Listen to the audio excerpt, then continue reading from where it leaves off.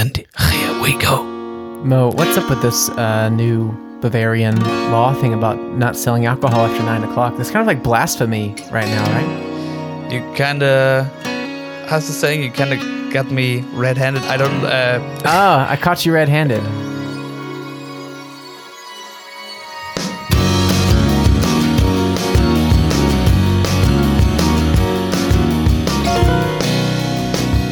Do you say so?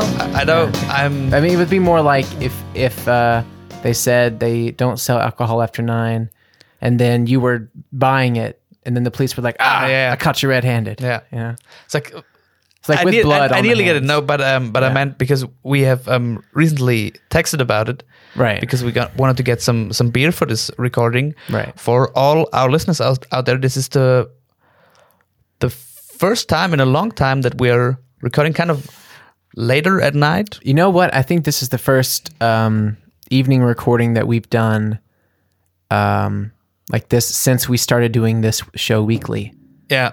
I think, when Corona first started and we went to the mountains and you were, I think also in the mountains. Yes, sir. And then we just Skyped and we just said, hey, let's just do this every week. We have the time. Let's just do it. I think that was the first time we had like an evening program. Like, I think it was the Jumbo episode, wasn't it? Yes, sir. It was the Jumbo. Yeah, we had drinks and we just talked forever and it was really fun. And it's the first time since then. It's been months. So it's overdue, in my opinion. Crazy. But to get back to that law. Yeah. In Bavaria now, I don't know since when, but like starting at 9 p.m., they don't allow any sale of alcohol at all in any establishment. So no gas stations, no bakeries that have it, nothing, nowhere. I guess it's to prevent Corona parties probably. Yeah, right? that's the idea. But why we had a little discussion is that because they brought up this new law and it should to be started on Friday, but today I get a push message from Süddeutsche Zeitung. You get like a notification from notification. Them. Yeah. Notification. Süddeutsche Zeitung, big German newspaper. Yeah. Which was like, okay, this new law has issues and doesn't match our constitution. Oh, so Süddeutsche Zeitung is saying that the law is kind of like it's wrong. They turn it down basically again. Wait, but so the state passed this law saying that. So Bavaria said we're not going to sell alcohol after 9, and then a newspaper was like, "This is bad." No. They just brought the story. But okay. I was like, they have an opinion piece. No. There were people going on court for that case because they said it is illegal to do that deep of a kind of prohibition, and so it got to court, and they decided it's kind of illegal. And is it illegal? Really? Kind of. I do not know how to translate. I mean, the only thing that I can imagine is that it's not the best idea because of like how much the economy slowed down in general because of Corona the last few months.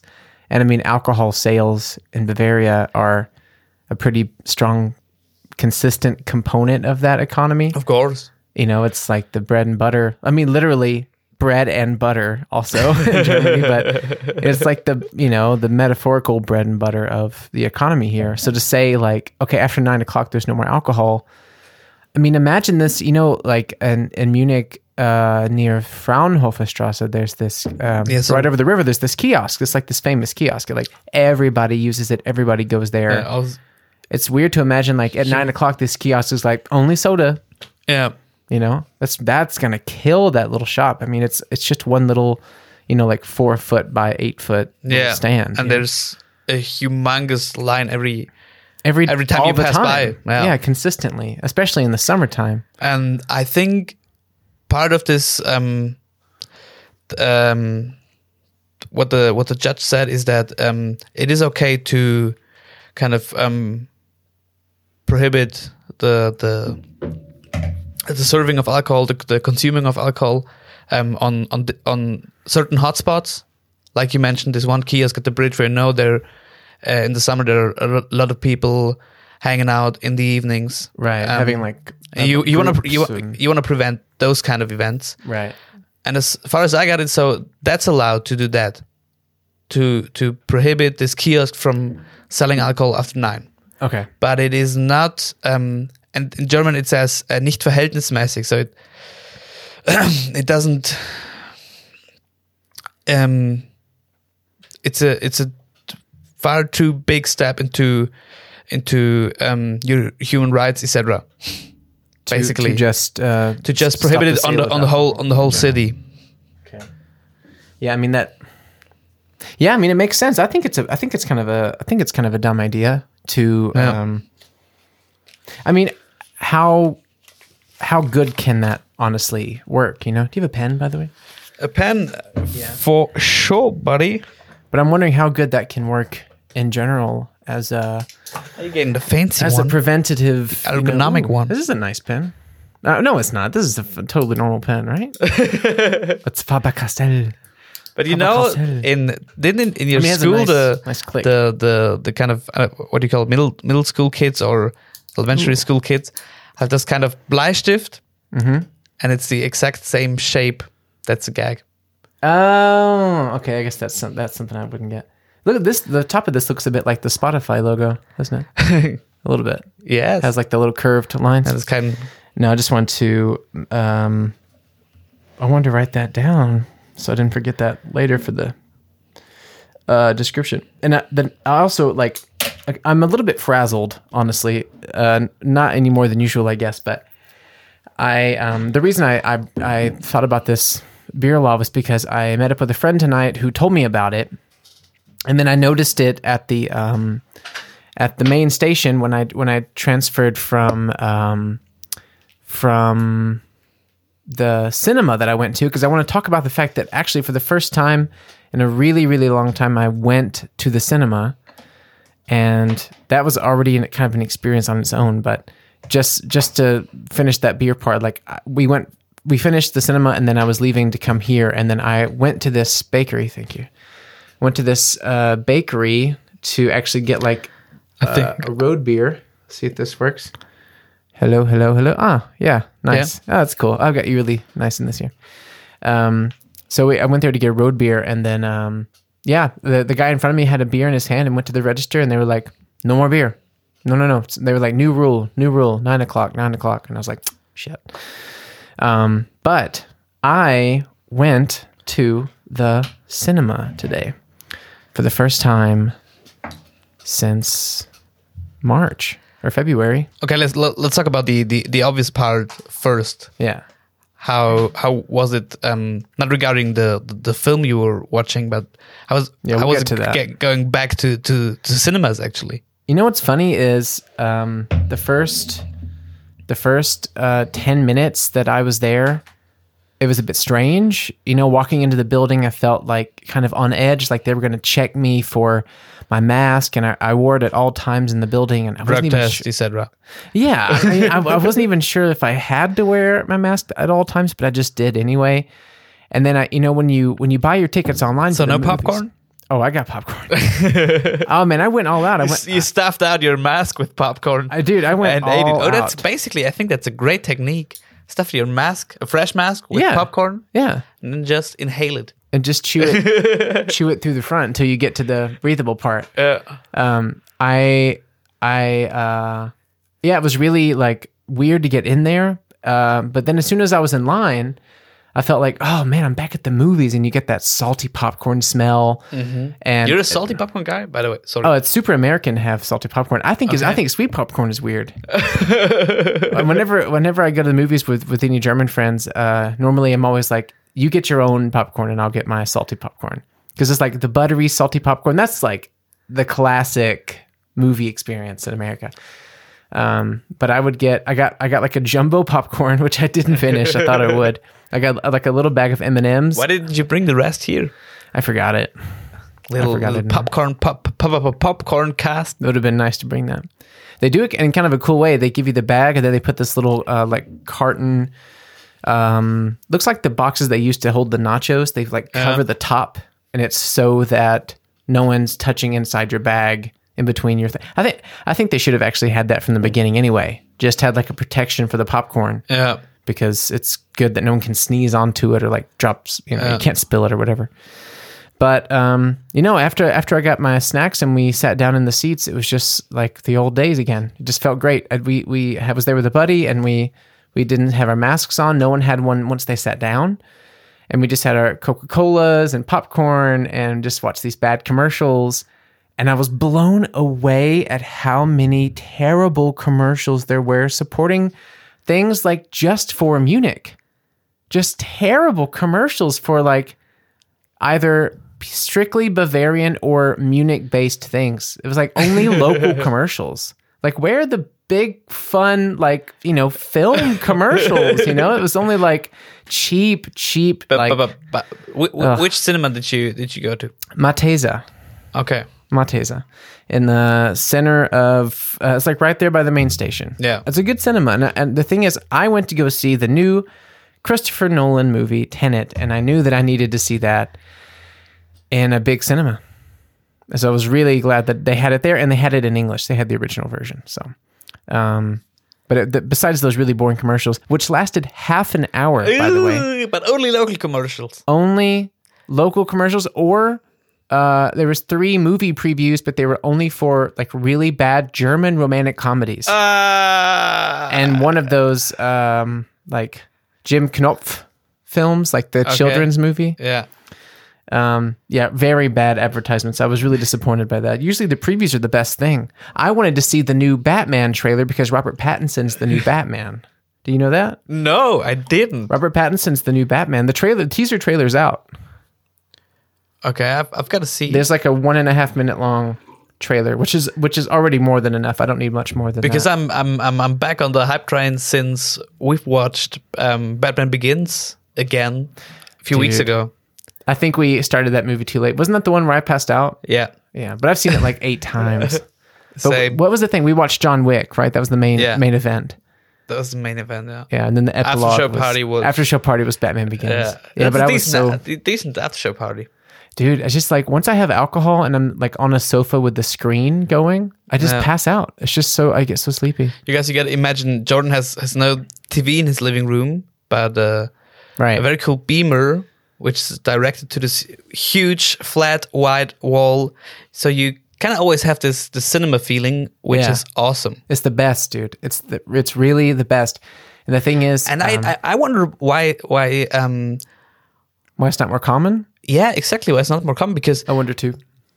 When I think about what people spend for TVs, I think you could easily for the same amount of money get a decent setup of I don't know, a beamer and a little Bluetooth surround system or whatever.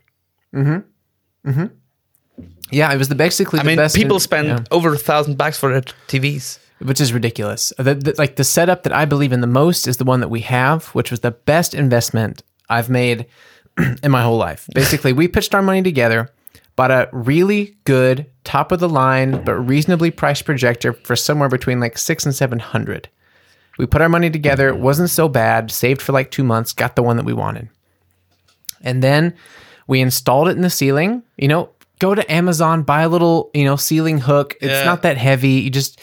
the only problem was that our ceiling is, this old 70s building, after the war and stuff. So it's just like super, super thick, cheap cement, extremely hard to drill through. But we finally got through, hung it up, and then boom, you just adjust the lens and there you go. It's on this big white wall.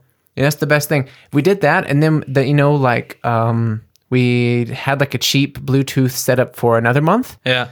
And then after that, we did our money again and we bought like I think it's Panasonic or Sony soundbar.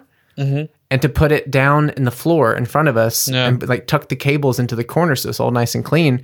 And you've got like really great sound with a subwoofer in front of you like you're at the cinema. And it's the best investment I ever made, man. When you watch a movie like Titanic or Lord of the Rings or John Wick or Spider-Man or something. I mean, I watched... but one other thing, did you have to do anything specifically to the wall you're projecting on? No, it's just white paint. Yeah. I mean, if you don't have like a crazy texture, like you have kind of like popcorn ceiling. It wouldn't work. It would, but it wouldn't be perfectly smooth, of course. Plus, you'd be better off putting it on here and like hanging the projector from there. Yeah. But still, yeah, you have a lot of texture. We had a relatively smooth wall. We just had like a few dents and some scratches on it, but you don't notice that. Yeah. You don't notice that at all. The funny thing is when a couple of bugs get into the window, and then, they always flock to the light, so you see them like bouncing over the wall. It's almost like you see two bugs because you see them And their shadow. and the shadow. Yeah, so it's kind of cool. But yeah, I love that, man. Whenever we watch like big epic movies on there, it's the best investment because especially since Corona, you're watching everything at home. You're renting all these movies. Like so many films went straight to Netflix or straight to iTunes. They didn't go to the cinema at all. yeah. I think it was surprising that Tenet could wait even and go to the cinema because I don't think that it's still going to make that much money there. But But they could still reveal it on streaming platforms earlier than usual. exactly. I mean, Judd Apatow's last film, The King of Staten Island, which is great. It's not his best, but it's really good. It released pretty fast onto iTunes. So we watched that movie, I think, like last month. But yeah, so I saw Tenet, the new Christopher Nolan movie. So do you know anything about this movie or this guy? You know who Christopher Nolan is, right? I basically know who Christopher Nolan is, and I know that there is this new movie, Tenet. I've only seen one poster, nothing else. Okay. Oh, okay. Was it the poster where the John David Washington, the black guy, is like reversed, like on top, like this with the gun? Yeah. Okay, so Robert Pattinson is also in this movie. And Ooh. I have to say, man, he's having a bit of a renaissance period. Yeah? You remember Does- when Matthew McConaughey showed back up in True Detective and he changed everyone's perception of him as an actor and they called it the McConaissance? Yeah. He did True Detective and then he did like Interstellar, and Magic Mike, and like really good acting. I guess Magic Mike's kind of iffy, whatever on that line, but Interstellar and True Detective are like masterpieces of acting. For sure. And before that, it was all these cheesy, like How to Lose a Guy in 10 Days and like Failure to Launch and these bad, like pretty bad movies. Like basically every successful German movie of the past 15 years. Yeah. Yeah. I think every successful German movie is like How to Lose a Guy in 10 Days over and over and or over. there are Nazis in it. Or they Those are the two things we can offer to you, international film industry. come to Germany and experience the amazing cinematic experience of How to Lose a Guy in 10 Days, but in German or the Nazi movie. That's exactly true, man. That's so true. It's like, I love to imagine the combination, like How to Lose a Guy in 10 Days, Nazi edition. How to lose How to lose a war in... Oh no. How to Lose a War in 10 Days. This is getting too bad. They're getting too bad. Oh my God, that's so good. Oh man. But yeah, Tenet. So for those listening who you don't have to be. I think to see this movie, I think it's very what do you call it when it's divisive? It's a very divisive film that either puts you over that side or puts you on this side. Yeah. Because it's a film that, first off, you have to kind of already know Christopher Nolan and you have to know his movies and you have to like them. And for those people who don't know him by name, you know his movies. He's done... Give us a few. He did Memento. He did Inception. He did the Dark Knight trilogy, Batman Begins, Dark Knight Rises. He's most famous for the Batman trilogy because he had such a specific, beautiful style for those movies. But when he writes things himself, like for exception, his for instance, his one of his biggest achievements or whatever is Inception, which is pretty hard to follow. Is it his book also? Yeah. Ah, okay. Yeah. So, and Tenet is as well, I think, or he co-wrote it. And, it's Inception and Tenet both are very, very, very difficult to follow because it's very plot heavy, meaning it's a lot of like things happening and there's a lot of math involved and like time and put like someone's over here, but someone's over there. And then you have to understand why to get why they did it in the first place. And so, okay. So basically without spoiling anything for anybody who wants to see it, I would say if you're a Christopher Nolan fan, it is a big, And you better are. and you bet, yeah, it's definitely a big Hollywood, breathtaking, like, wide-eyed, gasping kind of roller coaster. And it's a big, epic, very exciting movie. It's really cool. Visually, it's something I think I haven't seen before. And, that goes a long way saying this for me because I think sometimes I feel like I've watched everything. But this was really some visuals that I just hadn't seen before. And the only thing I would complain about, and I'd love for, if you guys have seen Tenet or if you plan to, DM us on Instagram or send us an email because I'd love to know your thoughts about it and to see if you feel the same way that I do. But I felt that this is one of those instances where the plot was so incredibly thick. Okay. Yeah. And now I want to bring in a new kind of mini category / game. Oh, okay. Give us an artsy-fartsy plot teaser in 90 seconds. What do you mean? What is that? You give me a little 90-second plot teaser without too much spoiling. Of in this 90 movie seconds. or any of this movie, obviously. Oh, okay. So 90-second breakdown of the story without spoiling too much. Yeah, from your side. Gotcha. In 3, 2, 1, timer going. Tenet is a film about the manipulation of time in order to save the world. So basically, the main character is put into a position of power that only he can be in, yet he doesn't know why he finds this out. But he's put into a position where he has to go through a series of strange, twisted... I have 1 minute, right? Okay. He put into a strange, like, twisted series of obstacles in order to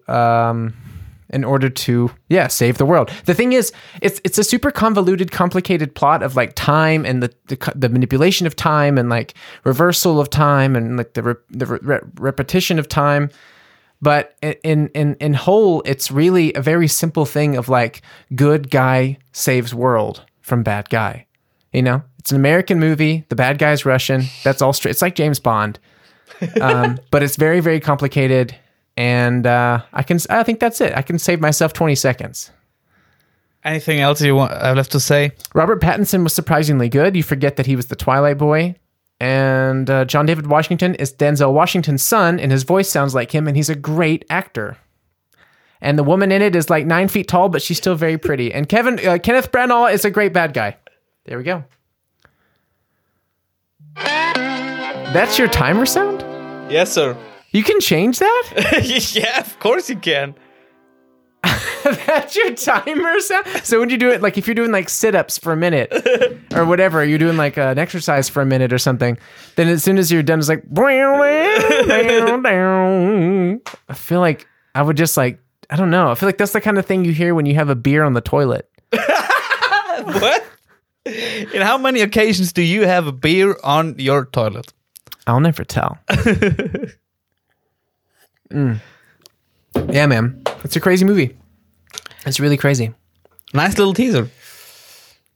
The thing is, I there's so many like incredible visual shots, and I know that's like, I know some people who are, 100% dedicated to the fact that if the story isn't good, then the movie in general is bad. And I understand that completely. And I think that for 99% of the time, they are 100% correct. Like 60% of the time, it works 100% of the time. Like I agree with them 99% of the time. And then there's that 1% of the time where I think, okay, the sound design, the fucking music and sound design in this movie will rattle your rib cage. Remember the first time that you heard Bane speak in Dark Knight Rises? Yeah. And you were like, whoa, what is this? You felt it like rattle your pelvis. Yeah. The music and the sound effects in this movie are so well done. It's unbelievable. And the visual effects and the acting is so spot on. I would say it's a movie that I will definitely watch again because I would like to understand it, while watching it. Because the thing is, I know that I'm going to be one of those guys who goes on YouTube and nerds out about, why it's like this and what does that mean? And, oh, here's the Easter eggs. Like, I always do that when I like a movie. I've watched every video on YouTube about John Wick or Indiana Jones or something, but basically with this, I know that I'm going to get into it, but I'm also kind of frustrated that it's too complicated. Like, I remember there was one point where I was like in the third act, I was sitting there with my friend and I leaned over and I said, I'm just watching pretty people run around. Because I didn't know why they were doing anything. But then the stamp James Bond is pretty fitting. Yeah, right? It's just and pretty... it's a Russian guy. It is. It's just... Was a cat involved? There was not a cat involved. But there is a little kid involved, which sounds similar. Yeah, I don't know, man. It's worth a watch, but if you can see it in the cinema, go do it. It's a great movie experience, but man, what a wild ride. Did you ever see this movie, Primer? Mm-hmm. Primer got really successful, I would say, man, over 10 years ago now. It was this like really low budget indie film with a really cool and complicated plot about time travel. And if I tried to explain it now, I think I would just make it worse. And I don't remember everything about it anyway. But basically, Primer was just a film with a very structured and complicated time travel plot that was very like low key. It was just, a few people with a camera. And it was taking place in like real time with real people in like a small town. It wasn't some like futuristic, there's like this wall of disbelief or whatever. Mm-hmm. It was very believable. And then once you got into the complications, you were like kind of, how was he there, but wasn't he dead? And why was there? And then you find out everything later. And there's whole like studies about this movie, how they like rotated characters back into the plot line to make something work. And I think the most interesting thing about movies that deal with time travel is how they try to get around certain paradoxes. Yeah. Because the classics. Yeah, the concept of time travel on its own is very paradoxical. I mean, do you know the grandfather paradox? Have you ever heard of that before? I guess so, but not under that. Do you want to guess? Name. You want to guess what it is by the name of it? Time travel grandfather paradox. You become your own grandfather. Now that would be a paradox. Yeah, exactly. That's a better paradox than what it actually is. We should get on some subreddits and challenge some nerds with that. Oh man, I would dive head first with you, my friend. The grandfather paradox is I hate that I don't know the name of the guy who invented it. Or who theorized it. Maybe someone can send that in to me. Basically, it is the theory that if you were to go back in time and you would kill your grandfather...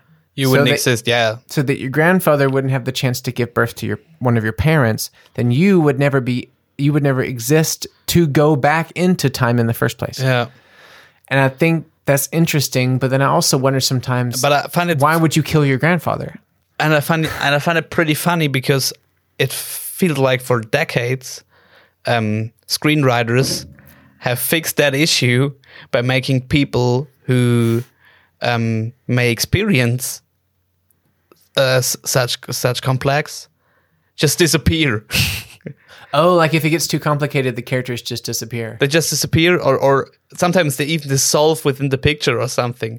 Oh yeah, like in Back to the Future, where the hand is fading. Yeah, exactly. Right. Okay. And yeah. I think about it like, okay, how has for decades that has been state of the art.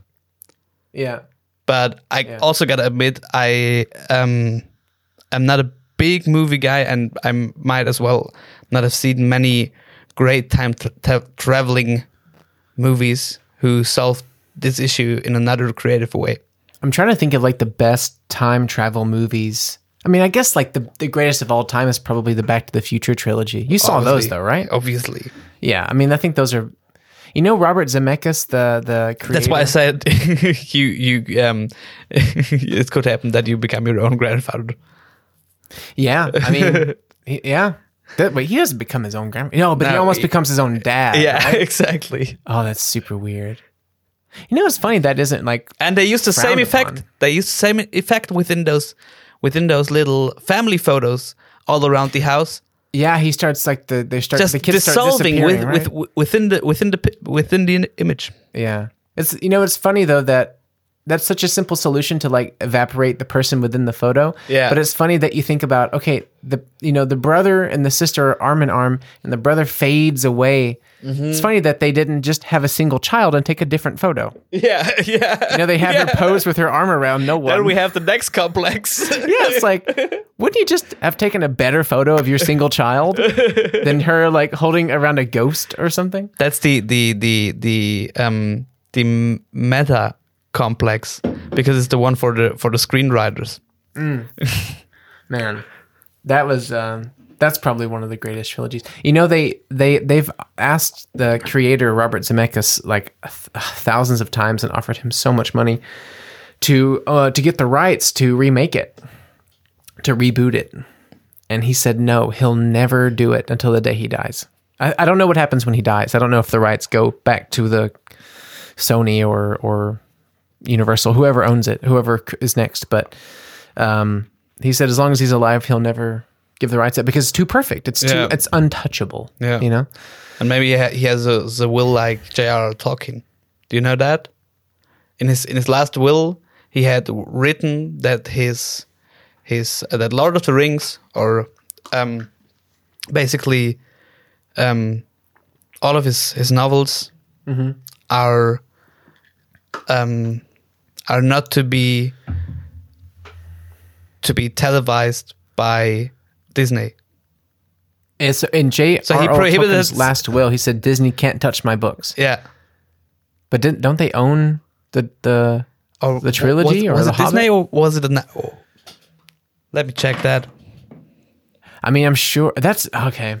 So what's funny though is like maybe he said Disney can never touch my stuff, so Universal gets the rights or something. And maybe there's like a loophole where Disney owns. I don't know. Disney owns everything these days, so maybe it's just some company bought the rights and then Disney bought that company, or maybe they were the sister company or the father company, or I don't know. It's complicated, man. It's such a complicated business. But yeah, I'll just look it up. Yeah, you look it up, and in the meantime, I'm really happy that Robert Zemeckis said this, that he'll never sell the rights to he'll never give up the rights to Back to the Future, because I think it is so perfect, and I think they messed up so much when you look at the fourth installment of Indiana Jones, The Kingdom of the Crystal Skull, which I have, I refuse to watch it. I won't even watch this movie because I remember seeing the trailer and I remember seeing this, like this bad, hyper futuristic, like CGI, and Harrison Ford was already, I don't know, almost 70 when they did it. And you see Shia LaBeouf, who wasn't cool yet. He wasn't really like a cool avant-garde actor yet. He was still like this nerdy dude. And I just don't want to see it. It's about aliens. I don't know. It's not Indiana Jones, It's the perfect trilogy. Just don't touch it. Don't mess with it. I don't know. I think if you make something good, but this is the bigger argument in general, right? Like if you have a good movie or a good franchise, stop rebooting it. Stop bringing in new things of the same story. But reality is that this is, I would guess, basically 50% of what comes to theaters within the last 5 years. Like reboots, like reboots and like extending franchises. Yeah. Unnecessary sequels, etc., etc. Yeah. Look, the whole Star Wars thing. Star Wars lasts forever. I think they're never going to stop making Star Wars movies. And you look at, I didn't totally hate the whole like Marvel Avenger franchise thing. It just, I think I saw like 3 of those movies. I saw I saw the Spider-Man ones. I think there's 2 of those. I saw the first Doctor Strange, which was the first hour was good, and that's about it. And then I saw Infinity War and Endgame. Yeah, go ahead.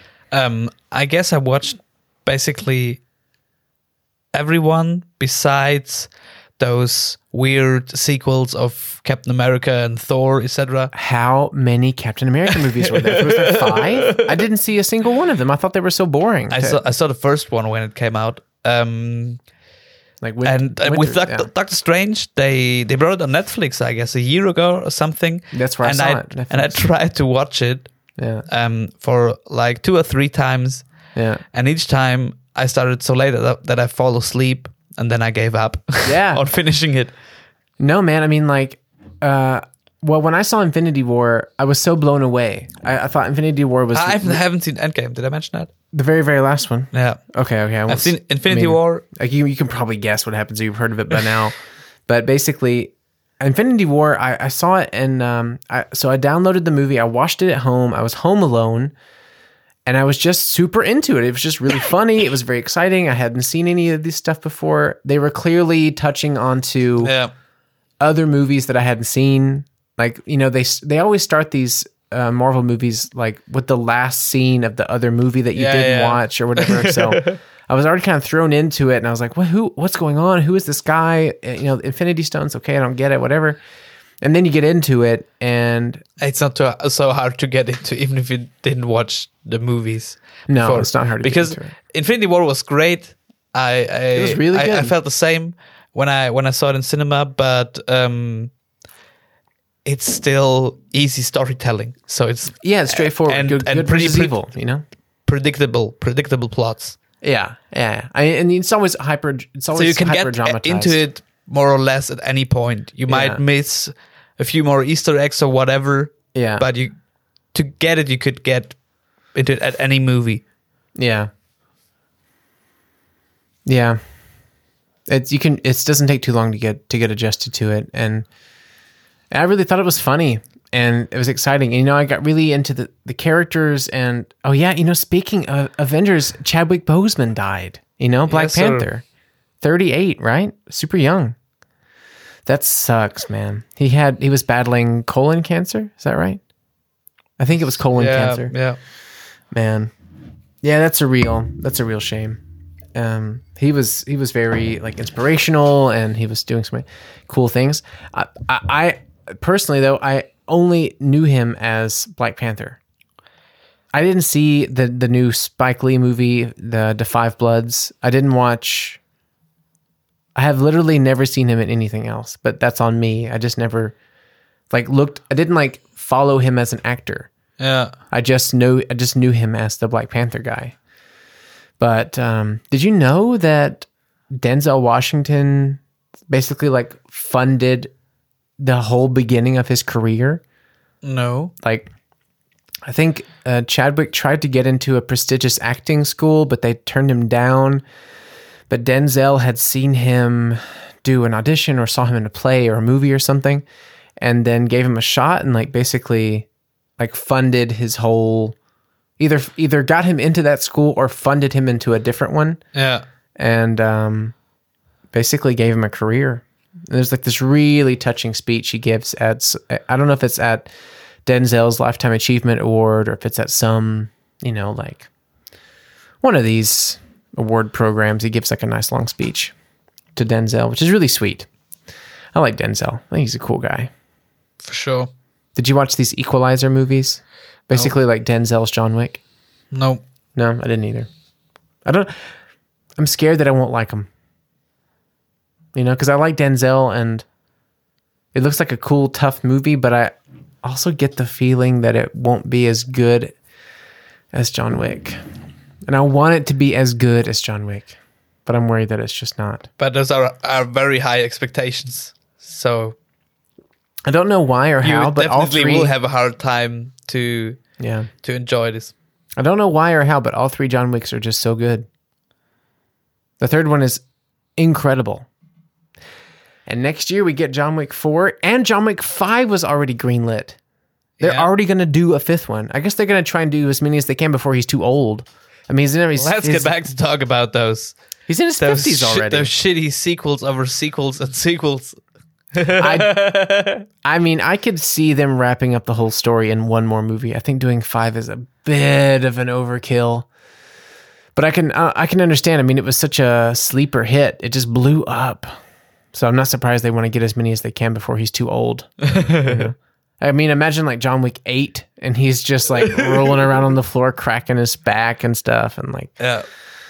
he's going to be in his 60s before they stop doing that. Did you see this picture of Keanu from the reboot of Bill and Ted where he doesn't have his beard? No. He looks like a strange, floppy, moist fish. What? You should pull it up on your phone, like Keanu, Bill and Ted, Face the Music. You'll see a picture of him without his beard. It looks weird, man. Like you just don't see, like when an older guy has had a beard for about 10 years and you just know him as that, like this wise, like, whisker faced guy. And then all of a sudden he shaves it for something. And you see like he's an older guy. You see like, his face is sagged a bit and like, his chin's a bit soft and stuff. And that's not an insult. He's still a handsome guy. But it just looks strange when you know him. Look at that. You're right. He looked like a fish. It's so strange. There's I'm going to show you a better one here, like a closer one that I found that really, really threw me for a loop from the Bill and Ted. Let's see, beard off. Let's do Bill, Ted 2020. And this is it. This is it here. Look at this, man. It just doesn't really seem like him, It just doesn't really. He looks like a Karen. Yeah, he looks kind of feminine with the long hair like that. If he's going to shave his beard, he should at least cut his hair, but I think he has to keep that hair until John Wicks are over. Yeah. But I meant it in the way like he's looking like he could definitely speak to a manager. Oh yeah. Oh yeah. He's got that face big time. Crazy shit. Were you into the Matrix movies at all? Of course.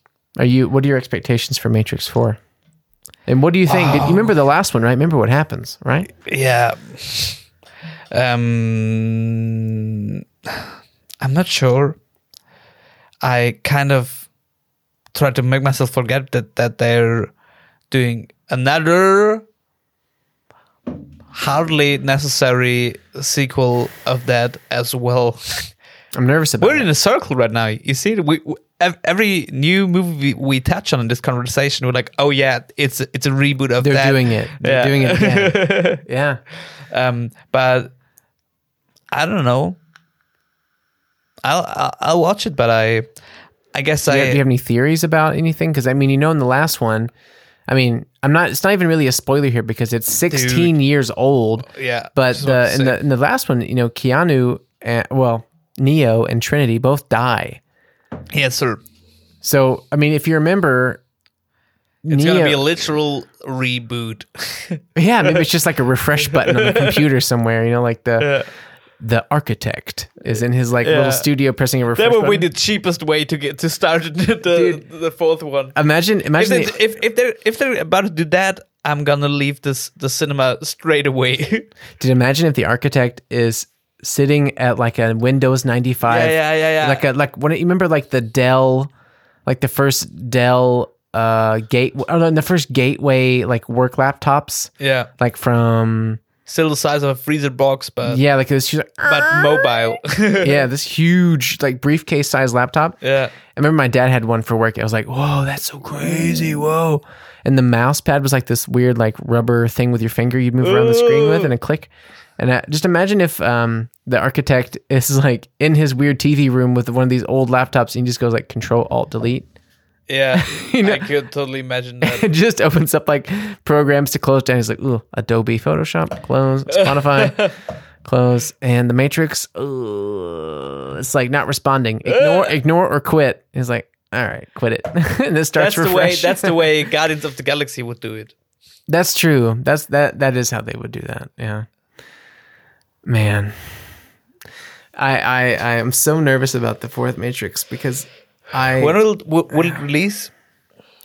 Well, somewhere in 2021, Matrix 4 and John Wick 4 are meant to release, I think, within like the same month. Dude. And then Bill and Ted, hopefully before that. I don't think Bill and Ted's going to do so well. Big 21 for Keanu. Yeah, it's going to be a huge year for him. I don't think anyone really asked for another Bill and Ted. It wasn't, I mean, you know, it was kind of a cult hit, but I just don't think, I don't know, maybe I'm wrong. I didn't really want one. I don't care about that. I just want, no, I mean, The Matrix, of course, changed my life. Like, dude, you know, that was so amazing. I have some friends who, you know, they're a bit older and they say, you know, Star Wars was their everything. And I have friends who say that Indiana Jones was their everything. I have friends who say Lord of the Rings, you know, later generations, that was their everything. For me, that's right for me, by the way. Yours is Lord of the Rings, right? I love Lord of the Rings. I've watched all of the extended things and whatever and nerded out on it. I love it. For me, my nerd out crazy thing that I can always watch is the Matrix trilogy.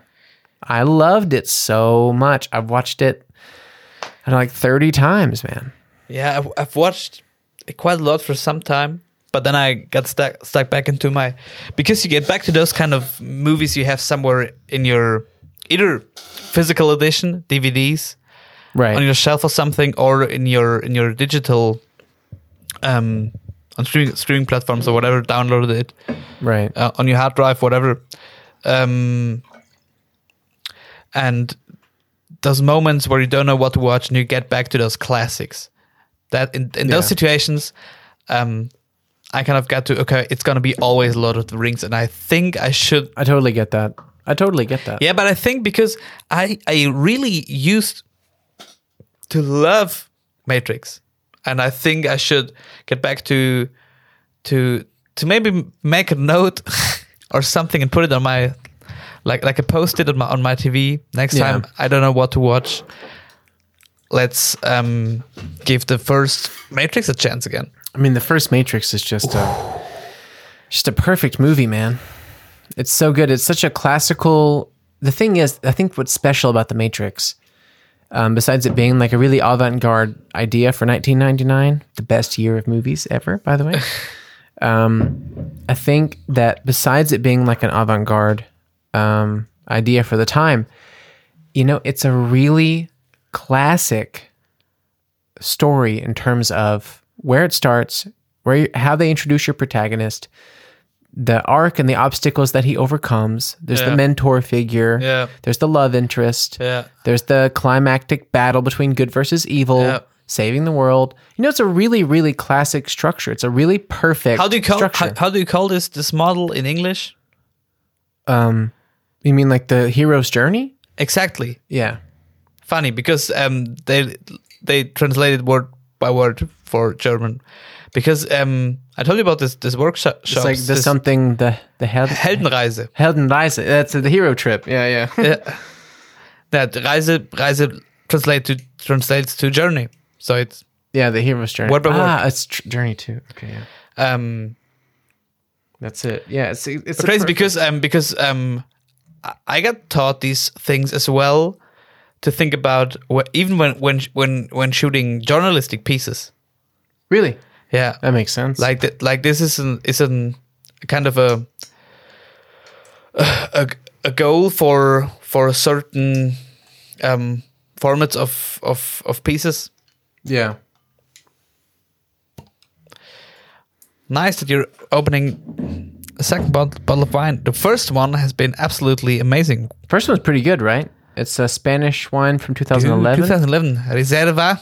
And this one is Toscana from 2018. Where have you been wine shopping? And do I have to PayPal you $60 after we? No. Dude, these were cheap wines. These were really cheap wines. I just had them for a while. This one smells okay. I don't think it's going to be as good as that one. That was pretty nice. Mm-hmm. I've gotten really back into red wines recently. Remember last week, I guess it's been last week, when you told me you're not drinking wine with me because you're making a pause, not because I took the week off. I did. Yeah. I did it. But you made it sound Like I was taking like a month off or something. I'm not crazy. like you've had a phase when of drinking red wine when you were at college or something. It sounds that way. Then. It's like, Yeah, I'm really that's back into drinking red wine. I was like, okay, dude, it took was a one week. I think that week got me back into red wine, and then I Yeah, just took a break from probably. drinking in general. Man, I think. All right, here's a good question. Here's a good question for you as a German, because I think this is a very divisive question. But let's say you're stuck on an island, right? Mm-hmm. And for the rest of your life, They barely have islands in Germany. I didn't say you were in Germany, hotshot. Let's say that you're on some island over here in the Indian Ocean somewhere, and you only have wine Yeah, for the rest of your days, yeah. or you have beer. And the beer can be cooled. It's not as if you have gross beer, but you either have like a plane crashes only carrying wine, or a plane crashes only carrying good of your favorite beer. Let's say, I don't know what your favorite beer is, Augustina or something, or Tegernseer. But let's just say, or a Zuttler. Yeah, so it's Zuttler Gold. One of the planes, and it's good wine. It's good wine. Yeah. And it's better than this, and it's Zuttler Gold. So plane crashes. Which endless thing you have to choose? Ooh, it is hard. And the plane. Let's to make this even more fair. Let's say that the plane that has the wine has white and red, and the plane that crashes with the beer has Helles, has normal lager beer, and it has Weizen. Ooh, okay. And now it's a different thing and interesting, because if you just would have said, okay, wine or beer, I would have definitely gone for that plane with the wine, because afterwards you added you choose your favorite beer, because I would have said it can go much worse in sense of your taste and expectations of the drink. Yeah. When it comes to beer, rather than when wine. For me, because I basically, as long as it's not sweet, I can basically drink any wine, and some of them are not so nice. I don't like sweet wines either. But with beers, dude, yesterday I was at an Italian place, and I had a Löwenbräu, and I think they didn't clean their Zapfanlage Really? so well, and it tasted so awful.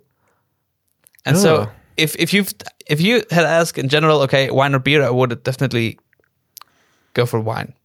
But I would go for wine. But in that case, like red and white wine or Weissbier and Helles. For me as a guy from Bavaria, that's hard. I think it's harder for you because if I was super Bavarian, it would be obviously beer. But I got such a big thing for good wine. Yeah. I had this debate on this vacation with Ethan's family, and I said wine. Give me some inspiration. What did those people say? Well, Ify's dad said wine. Oh yeah, he did. He said wine, and I also said wine, because the thing was, if it was endless cases of like the highest quality, like I don't even know how expensive wine can get, but like imagine every bottle is like these 400, 500 euro bottles or something. Okay. Like the highest quality. That's what they think about. Okay. And by the way, that's not the kind of wine that we purchase. I'm not trying to like elude anybody this way. But that hotel did have those bottles on the shelf, and we did talk about them. It was like, that's like a 500 euro bottle. But like imagine. That's why I asked you if I owe you a lot of money if I drink this wine. No. This is surprisingly good for really cheap wine. But if you have like this great quality wine, there's so many, like the aroma from the smell and the flavor palette and like, the emotion you get from it. And like, I don't know, with red wine, like, of course I prefer red wine over white, but if it's a warm, sunny day, I'm going to take white for a little while. It's something about red, like, I don't know, I like getting the purple stained teeth and the vibe and like the loosey-goosey, like loving feeling. I once asked, I once asked an older gentleman what makes a good red wine. Yeah. And they said, a good red wine makes you want to make love to your partner. And I think that holds true. I think if you have a good, Partner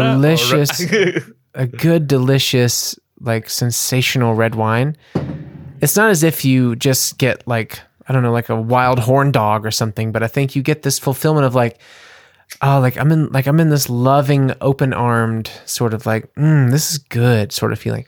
And for me, Yep. of course, I love beer, and I do drink a lot of beer, and especially living in Germany, I have some of the best beer in the world. But with me, beer is more of like an upper. You know, it's a social thing. I'm going to go to this place where I don't know so many people. I'm going to crack a few beers, try and get to know some people. Yeah. It's easier.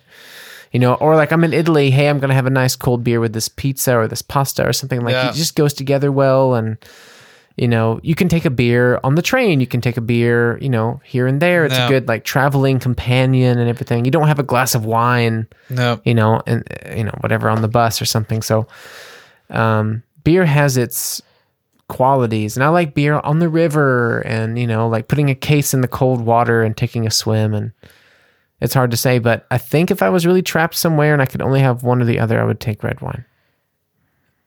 And I guess you get me with this, actually. Because the one thing for me, as you mentioned this, not only about a good wine makes you want to make love with your partner, but I think wine always, good wine, could be red wine or white wine, always how to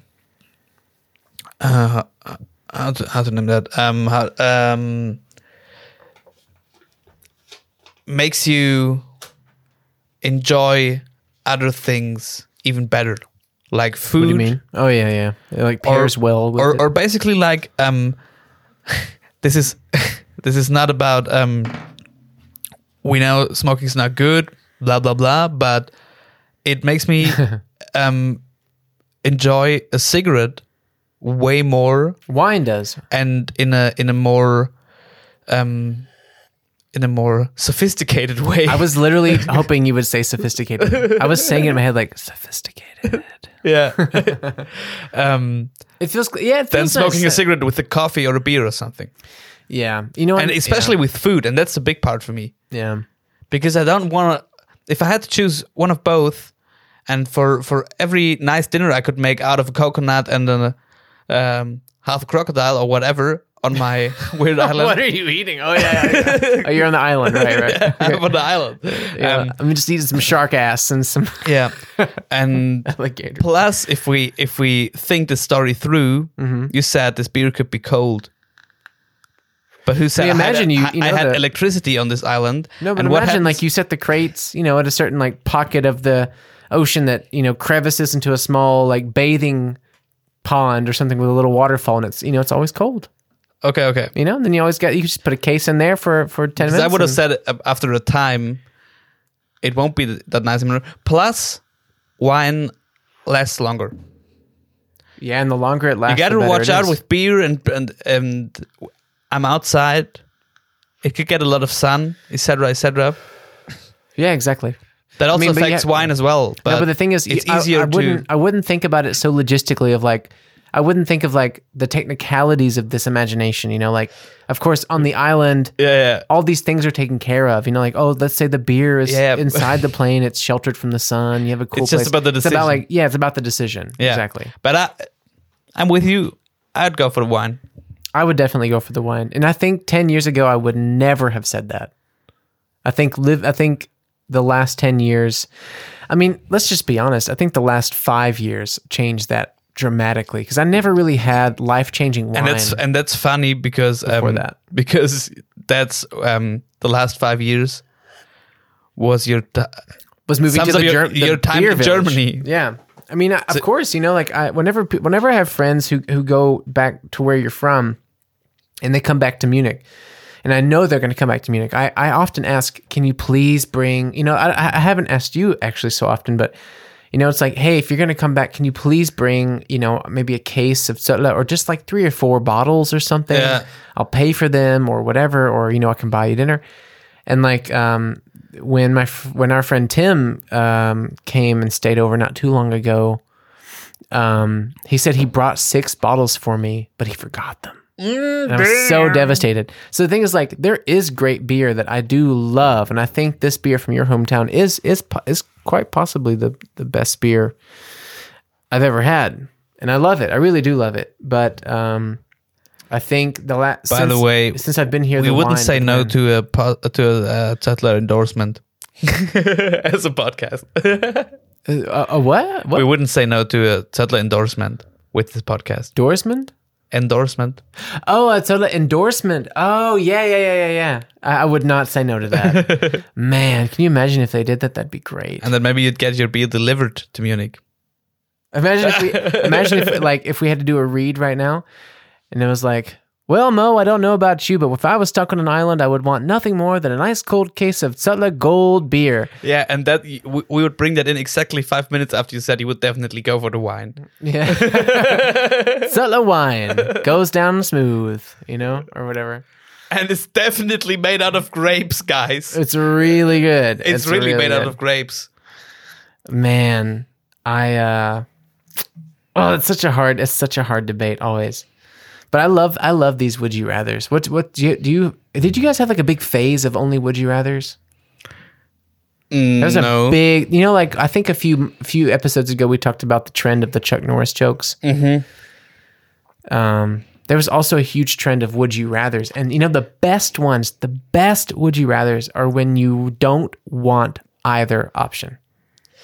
Okay, you can definitely give me another one because I've never had that phase.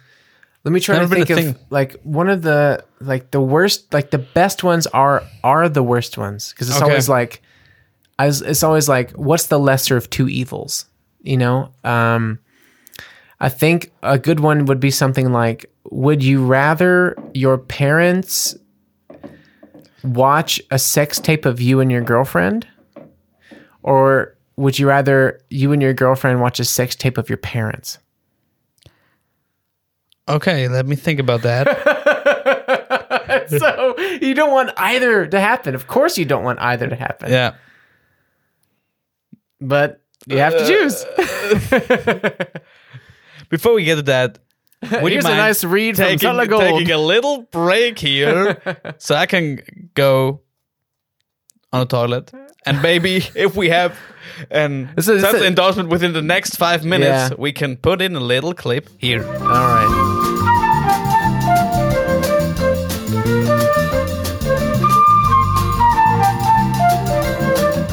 All right. Okay, we're back. So the question was, would you rather your parents watch a sex tape of you and your girlfriend, or you and your girlfriend have to watch a sex tape of your parents?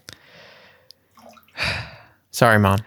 You know, I have the same kind of issue because I know my mom will be listening to this, and I could guess that my girlfriend will listen to it. She might also check in, yeah. Same for you. Oh, yeah.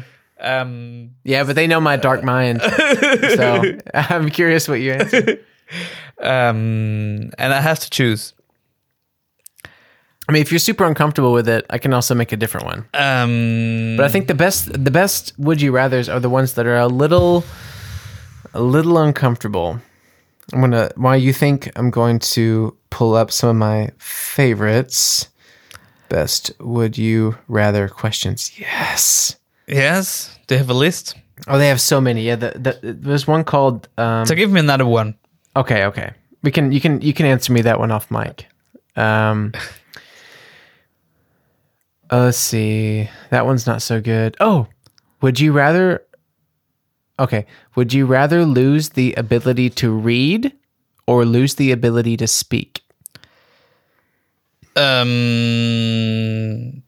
Definitely use the ability. I mean, they both affect your job pretty heavily. I just thought about that. I mean, you're in journalism. So. Yeah. I mean, That's a tough one. Someone have to dictate like Yeah. important information to you. But it's also a tough one because if you take one step further, what are the surroundings? Do I live in a surrounding where it is maybe as hard, whatever? No, you're to as you are. to learn how to speak again, because it is possible. To learn how No. to speak again. It's not possible. It's a cold question. Okay. You either can never read again or you can never speak again. Then, Of course, you can learn American Sign Language. Or, Yeah. or- is there there's a German Sign Language, I guess, right? Isn't it? Or is it just ASL for everyone? It can't be. It can't just be ASL, right? That's American Sign Language. It has to be a sign language Yeah. for every language. Yeah. I just thought about that for the first time. Welcome to Artsy Fartsy Immigrants, where the host just discovered that there's sign language in every language. Yeah. But I would definitely have to go for not being able to speak anymore. Okay, you would take being a mute. Yeah, You could still read. You could still play music. You could still exactly. you could still do everything except for literally talk. Yeah, and that would be a tough one because the whole job idea of working as a host, etc., would not be possible anymore, and that would be pretty hard for me, I guess. Yeah. But on the other hand, with still being able how to read, there are so many other things I could do job-wise, Right. Plus to entertain myself, Right. et You'd be cetera. more of like a behind the scenes guy who like Yeah. orchestrates bigger Yeah. projects from there. Mm-hmm. Let's do a funny one would be, would you rather be covered in fur or covered in scales? Scales. Scales is like a fish. Ah, okay. Fur or scales? Definitely fur. I think I'd take fur. Yeah. No. I would take fur. Unless it would say you're living Bigfoot. underwater. Unless you're living underwater, then being in fur is not so great unless you're a polar bear. Damn, there's always an exception. Okay, no exceptions. Would you rather be in jail for a year or lose a year of your life? Boom. You could also add, where would I have to go to jail? Is it Colombia? Is it Russia? Yeah, I guess German prisons are pretty easygoing, huh? But Compared to like Guantanamo Bay or Azkaban. Not Azkaban. Alcatraz. I wouldn't take Azkaban. Azkaban. If Azkaban was a possible choice, I would go for I would not take lose Azkaban. a year of my life. Yeah, if it was between Azkaban and just like not living to 90, but instead of to 89, Yeah. I think I would happily take that. But regarding my circumstances and imagining for myself, not about the question in general, imagining a European prison, I would definitely go for 1 year in jail. Well, let's make this interesting. Would you rather go to an American prison for a year or forget 1 year that you've already lived? Could I choose which year I forget? No. Randomly. It'd either be 2019 or it'd be, what year were you born? 1998? 8? Wow. I just guessed that. So would you rather You guess that every time. forget some year between 1998 and 2019 and you can't control it, or go to an American prison for a year? Damn. And you can't, you can't choose, you just get indicted into the system. Indicted, you get imprisoned. Welcome to an American Maybe prison. you get You've an been inmate. indicted. Yeah, right. I think I would forget 1 year of my life Yeah, me too. Me too. because I guess in any case, I mean, most American if prisons I are sum so up tough. all of the moments we talked about this last episode, if I sum up all of the moments I do not remember or do not remember correctly, Right. which were more or less important in my life, if you sum that up, that might already be half a year or 8 months or whatever. All those events, if you sum them up, I already don't have a clear. Right. We talked about that in the last Yeah. episode, that your memory is not So so, I guess great. Forgetting about a whole year wouldn't make it worse. Right. Kind of. I guess there are 1 or 2 years that definitely could be an issue. Mm-hmm. No, but they could not. We're not in time traveling. No. I would definitely go for that. Yeah. Yeah. Sure. Okay, let me do one more. Okay, and can I read one to you? Of course. I from number 7 down. I haven't read anything. You can choose if one sticks out to you really good. I was gonna read number 7 to you, so you can choose a different one if you want. Just reading this list off my phone here. Maybe you see one that's really applicable to the kind of person that I am. Oh, we could this one make philosophical. We could this one make. Would you rather have all traffic lights you approach be green or never have to stand in line again?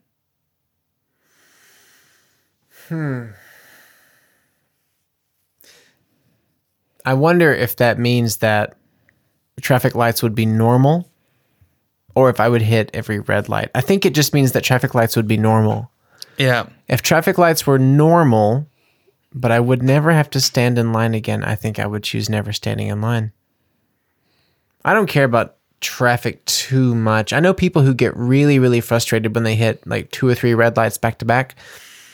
I mean, that doesn't affect me too much, and it doesn't slow down travel like so much that you're just, an hours late for something. So I think, maybe if I was back in America and I was driving myself a lot as usual, it could be different. But I hate standing in line for things. I hate it in the grocery store or at the movies or at the KVR It's friggin' hell. We've talked about that place before, but for anyone living abroad, there's like the state, like the government building that you have to go in countless times when you move abroad to set up your your visa. You have to go there. You have to make appointments and talk about your health insurance and talk about your contracts with companies and give them your social security information. And they don't want to speak to you. They don't want to be there. They're really bitter. It takes forever. You're there with thousands of people who are there in long lines every day. Yeah. I would choose that. No more lines. Yeah, same for me. Yeah. And I have one for you, my friend. You have a good one? As I know. For you, my friend, as a gourmet, as a lover of awesome food, I'm just fat. here is your question. Okay. That was not what I wanted to say, by the way. I know. But here's a question. Would you rather give up all drinks except for water or give up eating anything that was cooked in an oven? That's a tough one.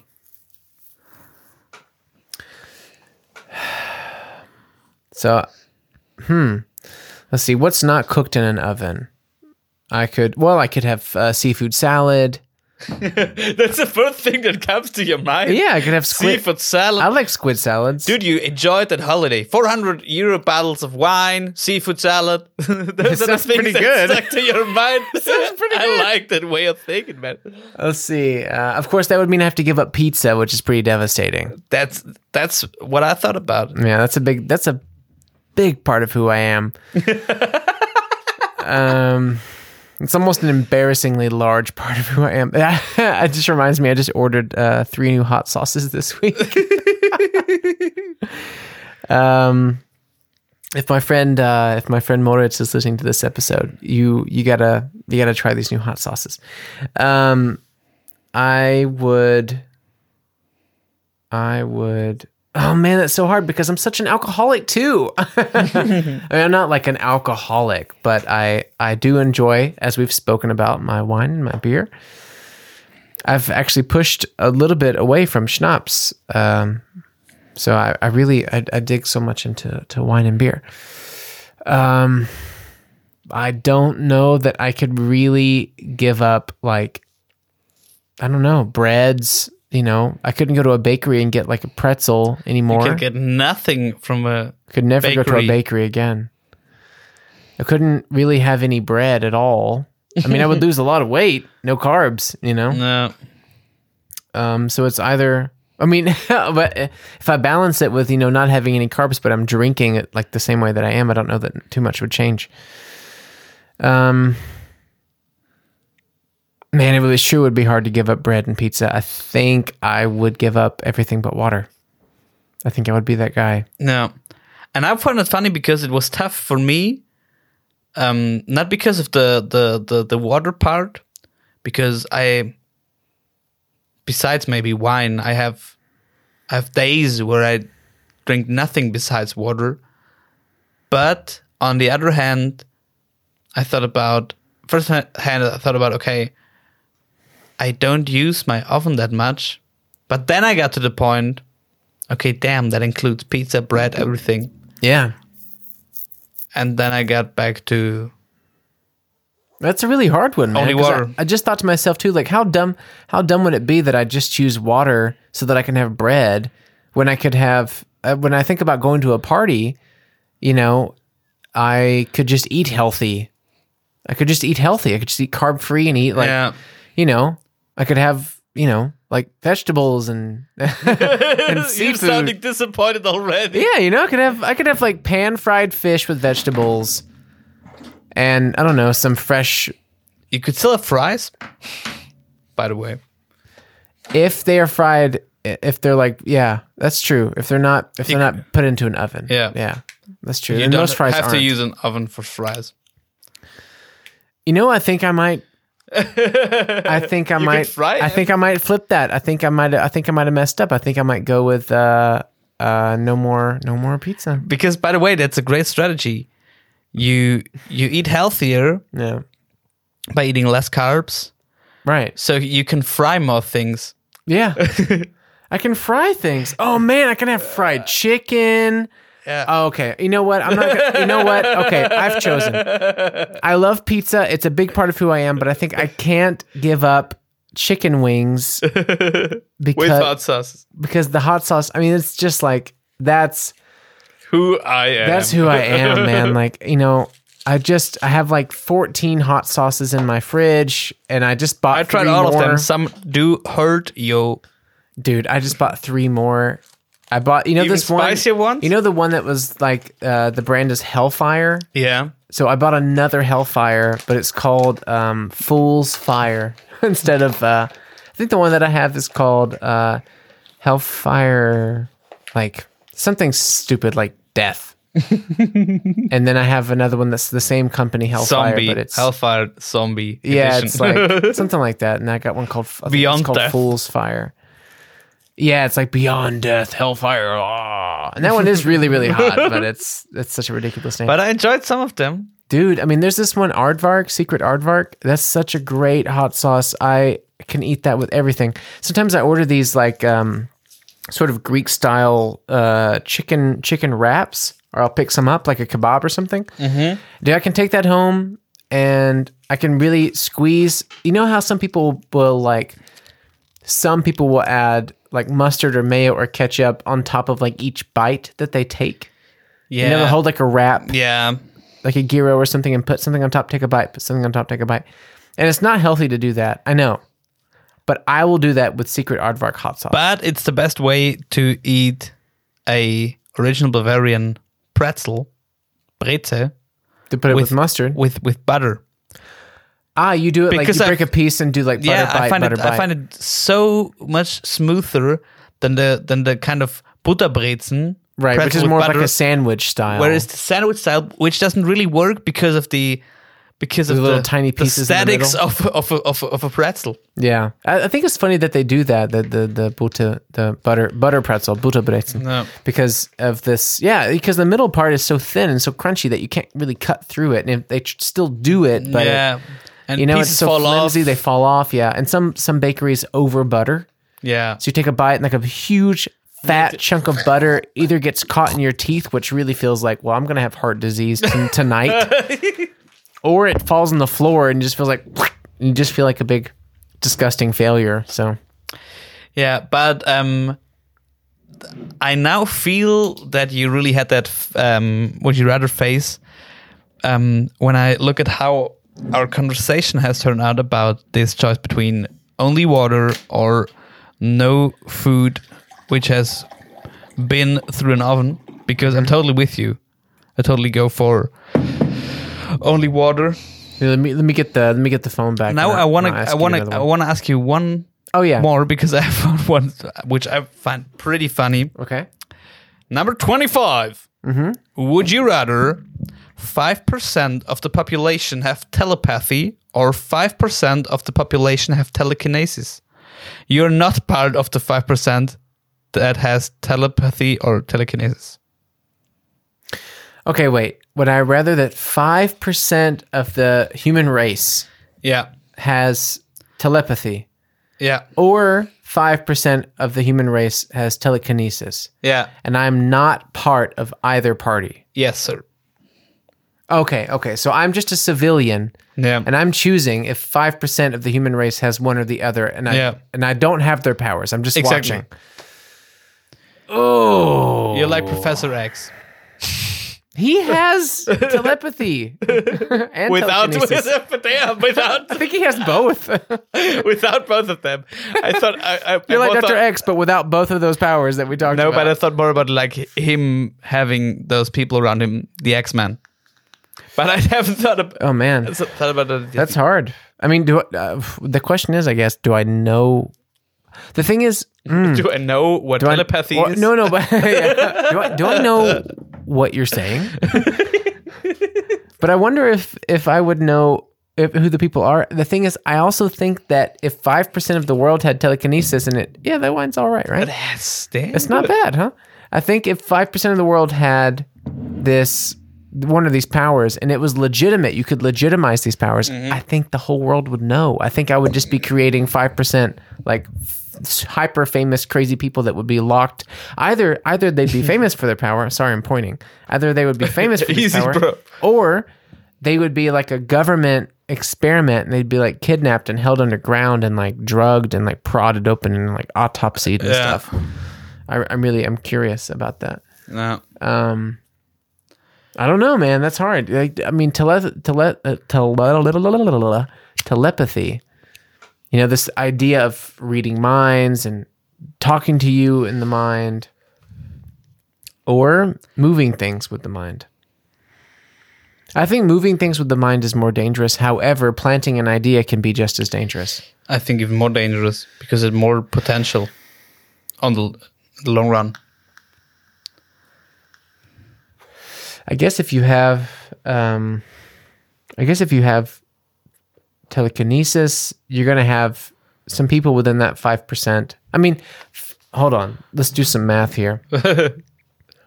So let's say there's, 8 billion people, right? I don't even know if I can do that on a calculator. 800,000.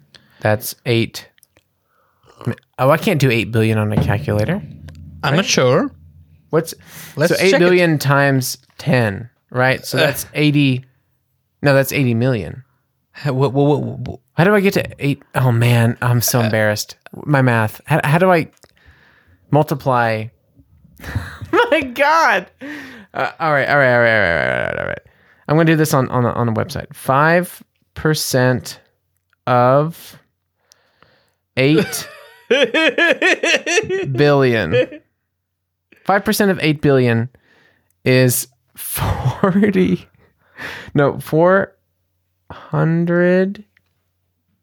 million.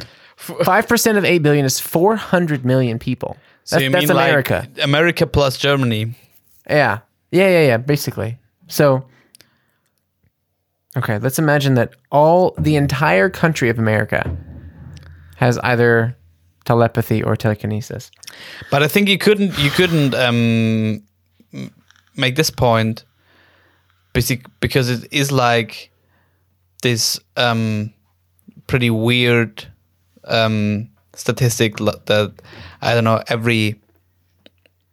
and I don't want to get on this wrong, but where is the statistic that say like every sixth person on this planet at the moment is Asian or something? Oh, right. Yeah. So if it's just like 5% of the entire human race, then they're more likely to be from the East. It is actually from India and from China. No, but I wanted to point out in general that it would not be likely that all of the US and all of Germany would have telepathy or telekinesis. No. I didn't mean that literally. But if you, but the sheer amount, yes. Yeah. But I guess if you spread it all around the world, yeah, it would be like it could have big impact. If you're thinking the whole Marvel universe thing through, it could make, I don't know, if it's selected randomly and you have basically in our modern society as poor regarded country, but they're like 200 people living there with the power of telepathy or telekinesis, that can turn into a humongous world power. Oh, now we're getting somewhere. I mean, if they have telekinesis, how strong is it? Can they lift buildings? Can a terrorist, could a terrorist like just take planes down or something, or just crumble a city with their mind? Or is it like, oh, I can move a pencil? How strong is it? Can they just do good magic tricks? Can they take the watch off your hand without moving, or can they do some serious damage? And then again, this idea of telepathy,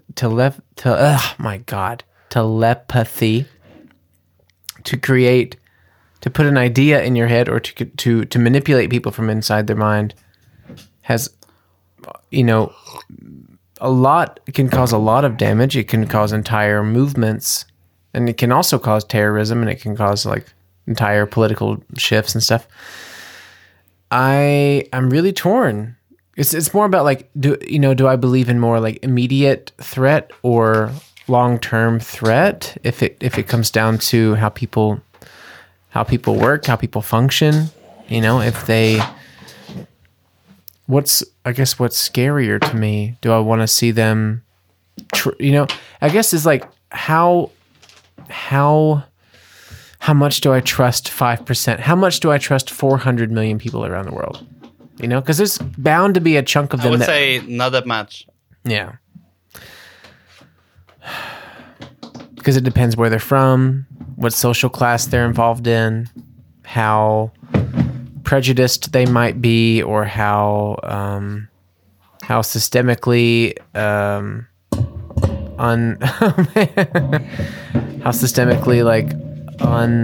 we are just moving some power cords around here, guys. Sorry about that. But like how systemically, what's the word I'm looking for? Mistreated that they might be. So there's so many factors there in terms of what they might do with those powers. Guaranteed, some of those people are going to be the best magicians in the world, and they're just going to bring smiles to people's faces. That's a fact. I would be one of those guys. If I could do telekinesis, I would just do great magic tricks, and I would never let anyone know that I was part of the 5%. Or become a professional athlete. Imagine being a football player, dude, just and being running. able to move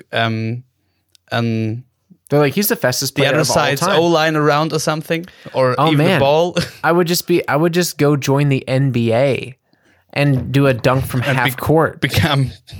Or like I would just shoot the ball from the other end of the court and it would just always go in. It would just bounce and go in. Every second shot taken is from the logo. I would run up into the stands and do shots. Just like, is this count as 6 points? I think I have to go with... Nickname would be No Man, Just Amazing. I think I might have to go with telekinesis. All right. I think it has shorter term damage potential. Mm-hmm. Because I think people are going to find out pretty quickly who the 5% are. Yeah. If just one day they can move things with their mind, then it's going to become like a phenomenon, and like a lot of them will probably be under heavy surveillance. By the way, that's exactly the point, because the people who have the ability of telepathy would never be found out. Could make you never find out that there are people with those powers. Right. But on the other hand, people who have the ability of telekinesis are pretty obvious to anyone. It's like, hey, check this out. How did you move that? Yeah. How did you do that? Mm-hmm. And telepathy brings so many paradoxons and complexes.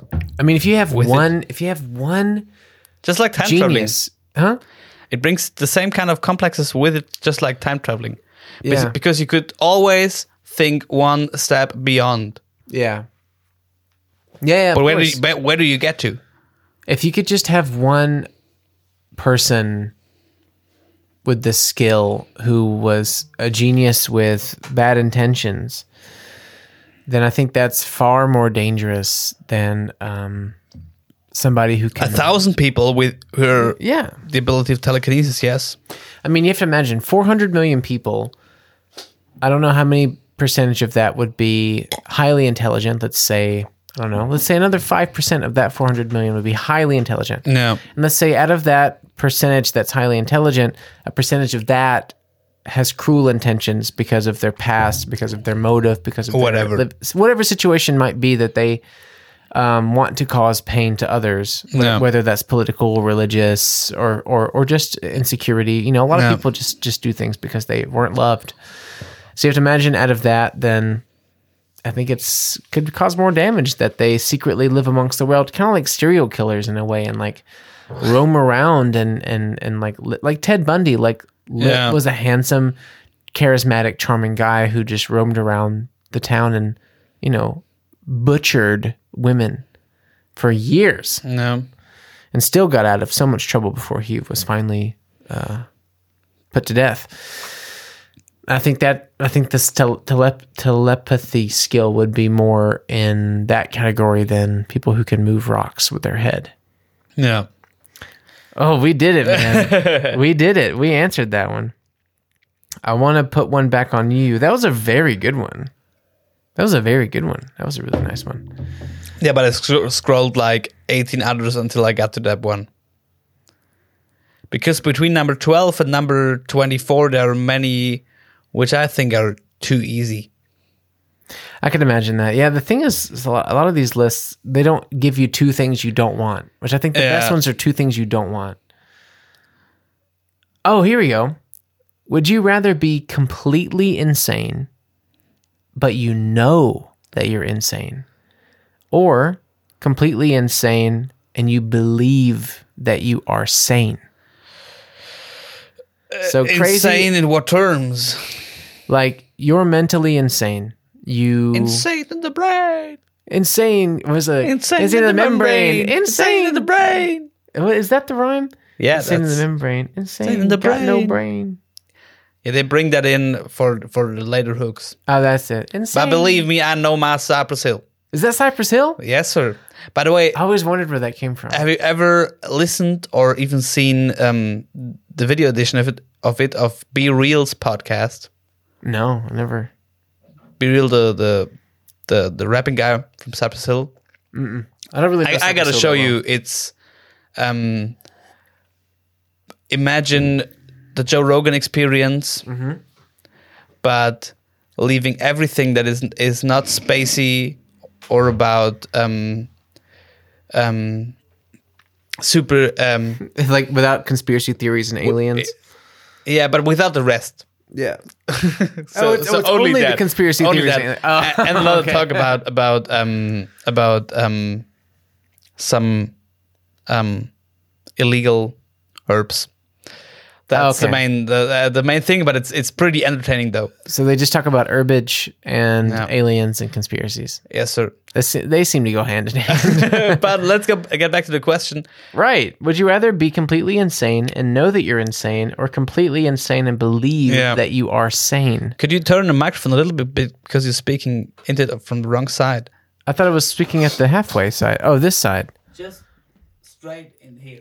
Oh, see, like the cover on it is a bit misleading. I thought Yeah. it was speaking at the logo, but I'm speaking in between them. Yes. Okay, sorry. In between the logo. So, would you rather be completely insane and know that you're insane, or completely insane and believe that you are sane? I think I definitely go for believing that I am sane. Why? Simply because I'd rather have a good time. I'd rather have a good time than no time at all, homie. Yeah, exactly.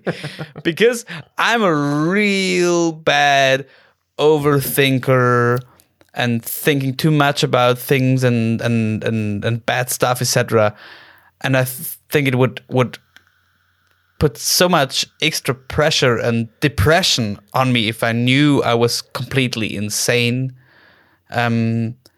Than if I thought I was sane. I might have to deal with some other consequences, probably because of my actions, etc. But I was just thinking, like, if you believe you're sane, but you're acting insane, then you're Yeah. really pushing the people closest to you away. That's hard, you know? Like, your family would be so upset all the time. Yeah, You'd probably yeah. lose your girlfriend. You might lose, like, you're not able to probably, like, provide rent or keep a job. Both But you might believe that, like, everything's happening to you and that you're the right one and the conspiracies are really, you know, falling Yeah. in on you. I think I'd rather know that I'm insane and just, like, try and get the help. Yeah. But it's not so- You it's not get so one easy. with that because I like where it's come because this is hard because you could argue both ways leads into some form of very bad depression. Yeah. Um, Yeah, that's true. No, it's hard, but I think you. No, I think I'd stick to thinking I am sane. Okay. I get it. I do get that. Yeah, because It's hard, probably. it's hard probably, but with But you would think that everyone around you is lying to you or, like, cheating on you or, you know, but you Yeah, that feel. could even you be still harder, feel it, yeah. right? but may sound hard, but there are a lot of people in general. A lot of people have a lot of issues that they pretend not to have. Or they're other people's problems. Yeah. They're like, oh, no, it's not my fault. My landlord's an asshole. He, Yeah. you know, he asks for rent on the first. He knows my job doesn't pay till the, Yeah, or whatever, yeah. you know? It's if I'm totally hard honest, one. I think I gotta go with you, but on the other hand, I'm not sure, but probably there's one big thing because if we gotta bring this to real life situations, and this might sound hard because we have talked about this, but imagine certain forms of drug addiction, like alcoholism or Right. other substances, Right. where you have people knowing that they actually have a form of disease or are insane, Yeah. and people who don't, who might be They're kind of like, stuck on a trip or yeah. or Like disillusioned somehow. like or- yeah, we talked about alcoholism and disillusions and how it's pushed away out of public conversations and people tend to build their bubbles, etc. Yeah. Not realizing that they have a real problem. Right. And when I think of those kind of They're not self-aware enough. exactly, and when I think of those kind of situations, then I gotta say, you totally got the point. Rather know that you have a problem and being able to do something about it, Right. than Like to be able to tell people Just- I'm not healthy. than just living your best life and pushing everyone away. Exactly. I mean, So yeah. Once again, you get me with that. let's just do one more. And I think this is a really great one, and we can both answer this one because I haven't thought about the answer yet.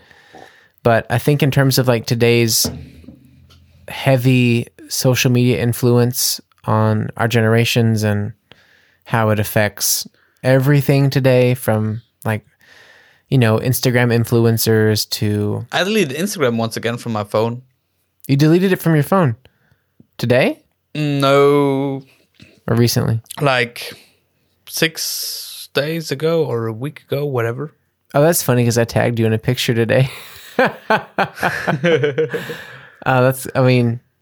probably feels great.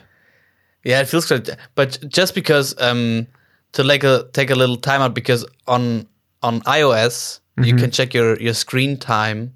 Yeah, it tells you every day. Exactly, and I gotta admit, there are days when you're doing home office or you're sitting at the office and there's nothing. I guess you notice you're on a project, but obviously you can always do more, no doubt. But you're at the point where you got everything done. Or you're at a good stopping point, and you just hang out there, and you start to pick out your phone and do random stuff, like you said, when you're sitting in a class who's watching a movie, right? Let's be honest, you're watching TikToks or whatever, yeah, or scrolling through Instagram, And if you're older than me, then you're on Facebook. Yeah, and I think that has, in some form, taken a little overhand for my understanding of how much time I want to spend on those kind of platforms. Yeah. And so I do this basically once or twice a year to just take a break. Last year it has been like 3 weeks where I had my phone completely shut off. That's amazing. That's the best feeling ever. And one other phase where I had like 3 weeks without social media. Yeah. And just to set your subconscious need of input and your subconscious need, and presence on social media platforms, to a level where you agree with yourself on again, just to do a little setback. I do this every once in a while. It's so important. Social media is so disgustingly toxic, and it's so addictive at the same time. There was last July, last year, not the most recent one, but last year, 2019. I was working at the school job, and we took the kids, the year 4 kids, on a week long, or I think it was a week and a half or whatever, to this cabin area, like this, basically like a giant dormitory building where all the year 4 kids could go there and like have like a vacation with the teaching assistants. It was all a very young crew. There's a few teachers there too, and basically all the people in charge were in their 20s, and there was like a couple of teachers, whatever, in their 30s, but everyone was pretty young. Yeah. And we were in charge of like, I don't know, 60 or 65, 70 kids who were just there, like, having fun and letting go and saying goodbye and playing games and just forgetting about the real world. And then we would bring them back to school for their last week or whatever, to prepare for their graduation. And they had asked me to go to assist on the trip, and I was very excited to go. I was there. I was really getting into the school system, and I was happy to connect with some of the friends I was making there. One of which is the guy that I went to see Tenet with tonight. Mm-hmm. And I brought a little suitcase, and I had my guitar with me because they wanted me to perform some nice, like, bedtime songs for the kids, which was so sweet and so fun to do. The important part of the story is that the day that we packed into this giant bus to take all the kids to the cabin, to the getaway, I was standing in the staff kitchen having a coffee, talking to a coworker about what was going to happen and what I was thinking about. And when I got on the bus, we were, I don't know, maybe half an hour away from the school. And I realized that I forgot my phone in the staff kitchen back at the school. Mm-hmm. And so, of course, you know, those first 15, 20 minutes, you kind of freak out because you're so connected to your phone. You know, I wasn't wearing a watch last year. I bought a watch this year so that I stopped looking at my phone for the time. That's what I wanted to say, because I got a watch like 2 years ago. Yeah. And that's been the biggest effect I've recognized on myself. Yeah. Yeah. When you look at your phone for the time constantly, they want you to do that. They want you to say, I don't need a watch, I have a phone, and then you see the notifications, then you open up your apps, and then you're on your phone. That's also the reason why I disabled all push notifications for anything besides messengers, email, and news. Yeah, that's good. That's good. I should really do that for Instagram, because that's what gets me. And so I was on the bus and I realized I forgot my phone, and I double checked everything. I triple checked my pockets and my jacket and my bag, and I realized, oh no, I left it on the coffee maker in the staff kitchen.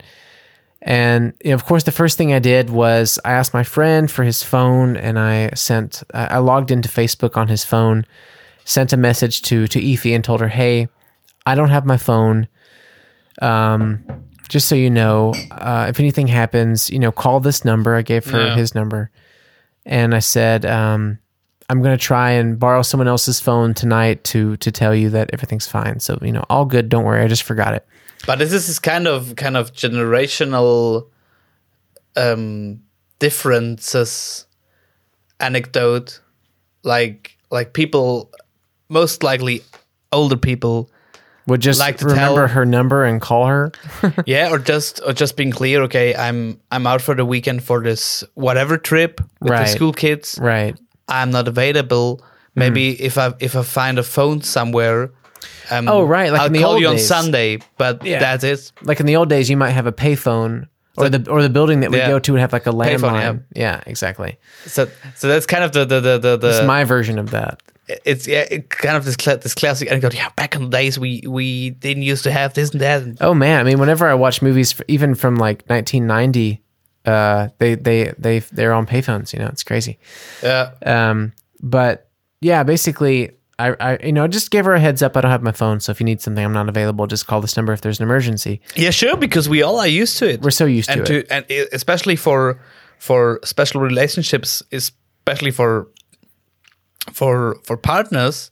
Of course, you're so used to texting every couple of hours or something. And yeah, exactly. And to have your partner available, right, all of the time.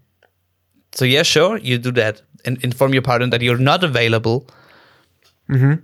If it happens, which if you imagine us like living in a bigger city, right, rarely occurs that you have those kind of situations. Exactly. And the best part was just to continue that thought that we had. The best part was, after I felt pretty naked and pretty strange about not having it for the first, I would say, to be honest, from the first 2 hours, which is a pretty long time would you think about it, because it's you should be all right with it pretty quickly. But the entire bus ride, I just had all this anxiety, and I had to, borrow my friend's phone to let a staff member know that I forgot my phone there. Can you collect it? Can you take it to the front office? Can you let my boss know? And I found out that my boss was going to visit us in 2 days. She always comes by on this trip and visits the kids, apparently. And I said, okay, that's my only option. That's the only chance I'm going to get. In 2 days, I get my phone back. She's going to bring it. So the rest of that whole day and the entire next day, I didn't have my phone. And once I knew that when it was going to come back, that it wasn't like, a lost cause for the whole week or whatever, then I relaxed. And dude, it was just this giant, big blue oceanic refresh button. Everything just opened up and I just relaxed. It was so much better. I hate these phones. I hate how I am so hooked to it. You know, like I'm thankful that the technology exists to like Google whatever I need to do and look at maps and stuff. But you know, the companies that have created everything inside this device, they want you to be on it constantly, and they've thought of everything to do that. Yeah. So, you know, on this trip, it was great. I was connecting with the kids and with my coworkers, and I wasn't thinking about any social media at all. I wasn't worried about taking pictures to like make a moment, and I wasn't worried about checking emails or whatever. It was like, yeah, I'll see it in 2 days, whatever, no worries. No. And I wasn't bored. And I think because I have my phone, I think of reasons to be bored so that I look at my phone to not be bored. The presence of this creates moments where I get bored where I wouldn't normally. Yeah. And by the evening of the first day, I was entertained by everything. I was entertained by the weather and by the coworkers and by the kids and by the momentum of like what we're doing there. The next day was like games and events and lunch, and then like long pauses where we weren't doing anything. And I was just able to like lay there and have my thoughts and enjoy, you know, whatever came my way. And it was such a nice feeling, man. And I really think that and it affects so many parts of your life. One thing I realized is so often when you just watch Netflix, like you got a good show running or a movie that you already have seen someone, and you watch Netflix, but you still have your phone in your hand, and I don't know. Yeah. In my case, check Instagram or play some Candy Crush or whatever. The moment that one line of dialogue isn't engaging, you sit there and you kind of zone out. And it's crazy. With your phone.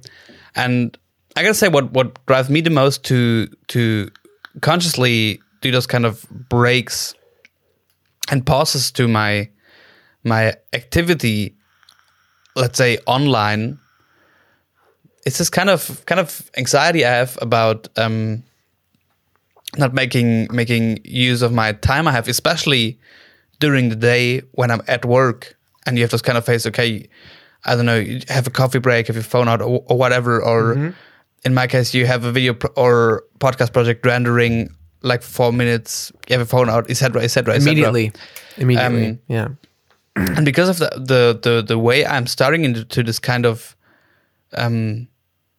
whole media game or business or whatever, I have this kind of anxiety to not get out the most of the time I have doing the thing I do now, which drove me to, okay, let's take more breaks on that. And even if you have nothing to do for work, I don't know, just have a book with you or pick up a newspaper or even just listen to a podcast episode, or just sit there with your thoughts, even, which is so hard for people to do these days. Just to sit there with your thoughts. That's basically one reason while we're talking since 1 hour and 52 minutes, because we talked about how therapeutic this podcast situation can be for both of us. Yeah, and I think that's exactly the way, or that's exactly the thing. Putting your phone away and sitting there with your thoughts and the thoughts of the guy in front of you.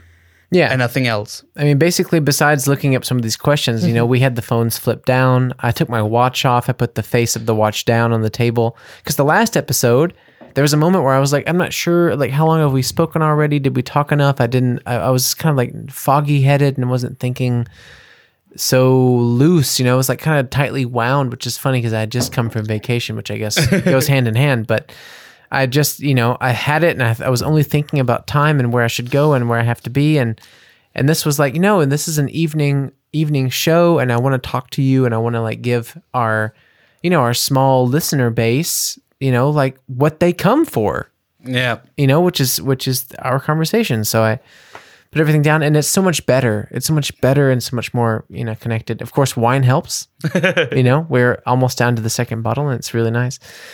But yeah, man, I mean, whenever you get these chances to just put everything away, it helps so much. I always find when I just accidentally leave my phone in the other room or in the apartment when I go to, let's say I go take the trash out. Yeah. Because of the way that our building is arranged and where the trash room is outside, the whole thing doesn't take too long, but I'd say it takes about 5 minutes, maybe between 5 and 7 minutes to get from where I am, depending how much trash I have, to outside, down the block, around the corner, in the gate, to the trash room and back. And sometimes I forget my phone, or sometimes I purposely choose to not bring it. No. And honestly, I end up either completely diving into a memory or a feeling or something so heavily, just my mind just dives into it, and I can almost kind of daydream or just like soak into something. Maybe I have a problem I'm trying to solve, and it's a good chance for me to just think about it. Or a melody, like a song melody comes up. Maybe I just think of something like, taking out the trash, gotta put it in the can. And it's like, it's funny to me also, but sometimes great little melodies from absolutely nowhere just show up. And when I think to myself, it could be the smallest lick. The smallest little lick, and it just comes up. And I think the more that I fulfill every moment of my day with sound, like watching a television show, pausing it, putting in a podcast to take the trash out, or a Spotify, coming back, taking out the headphones to press play on what I'm watching, I'm sustaining and entertaining my mind consistently where it never has to work. It's like an engine that it's like an engine that would normally be running, but I'm choosing to put the car in neutral and push it because it's easier. I'm choosing to like watch something, listen to something, call somebody, whatever, or even, calling is even better, but just I'm choosing to entertain it and make it easier for my head to just sit there on top of my shoulders instead of like using the engine that was given to me. Yeah. And I always think about when I was, between like 15 and 19, of course, phones and video games and stuff existed and they were getting more popular, but I still had such an avid, strong, active imagination because I was growing up with it. I wasn't used to it yet. And now here we are 10 years later, and it's such a huge priority of my life that even now I know when I leave here, I'm going to shut the door to your apartment, and by the time I get 1 or 2 flights down the stairs, I'm going to pop in the headphones. Sure. And I'm going to finish this podcast of Mark Maron. He's interviewing this great actor, Billy Crudup, and I'm going to finish that episode until I get to the train, and then maybe I'm going to put on, like the new album or something to think about notes or whatever, because I'm going to meet with Tim soon, and I'm going to be listening and entertaining my head until I get to my front door, and that will be the moment where I know that Ify's asleep, and I'm going to put everything down and just brush my teeth and go to bed. But if it was earlier in the day, let's say that we were recording this at like 6 o'clock, then I know that I would do the podcast, and then we'd go home, and then we would talk for a little while, and then we'd probably watch a movie. And then if I had to, for example, like take the trash out, then I would, look at TikTok or put a podcast in on the way out. So I'm overstimulating everything, and it's not letting my brain work. And I think so many people do that. It's weird. Sure. It's a really crazy scenario. I do think that we have gone a long way since. A long track to get to this question. Right. It's funny because probably you guys are like, that was a great thing. Why go back to Would You Rather? But the whole point was to set up a Would You Rather. Yeah. A 20-minute prologue to this question. Would you rather have whatever you're thinking appear above your head for everyone to see, or have absolutely everything you do live streamed for everyone to see? There's a great book called The Circle, which this reminds me of. I don't know if you ever read that. Yes, sir. Yeah. Did you read it in English or German? I guess I read it in German, actually. Still, I'm not sure how it was translated, but it's such a good book. First one. So you'd rather have whatever you're thinking appear above your head for everyone to see. Yeah. I guess that's safer, right? Because you're only kind of. The thing is, every time I have this first guess where I'm like, yeah, sure, it's that way. And then as soon as you don't even have to say your first sentence. Right. And I'm already overthinking. Yeah, that's not an easy one, I think, because imagine, you don't always have control over your immediate thought. And so I think I have to switch again. Having the things I do live streamed. Totally. I think that's the better option because then you choose what you do. Yeah. And when you think, you can't choose what you think, actually. And you gotta say both things are super exhausting. Yeah. But for me, I know I have way more control about what I do. And basically, it's part of my job to do things that are streamed. Yeah. So I think I'd be easier with that. And to kind of... It still would suck, obviously. Yeah. So this is a limited, good. This is a good one in terms of you don't want either of both options. But I think that one, to have everything streamed. I think it would also drive me crazy. It'd be like The Circle. But I think I could still handle it longer than the other thing. So everything that comes to my mind being shown to everyone. Yeah. Because I think for a longer time I could handle it like being on the air, not 1 hour a day, but 24. So for me, it's a logical step in between. I can control. Yeah, it'd be like being on the Truman Show, but knowing it. Yeah. Yeah, exactly. I mean, it would make things hard for anything sexual or romantic, for sure. Yeah, but I think you'd still get along, or in my case, I would still get along easier with that than having your thoughts. With what I think. Oh man, that'd be so hard. I think that would be the worst because action have way less room for misinterpretation than thoughts. Yeah, that's true.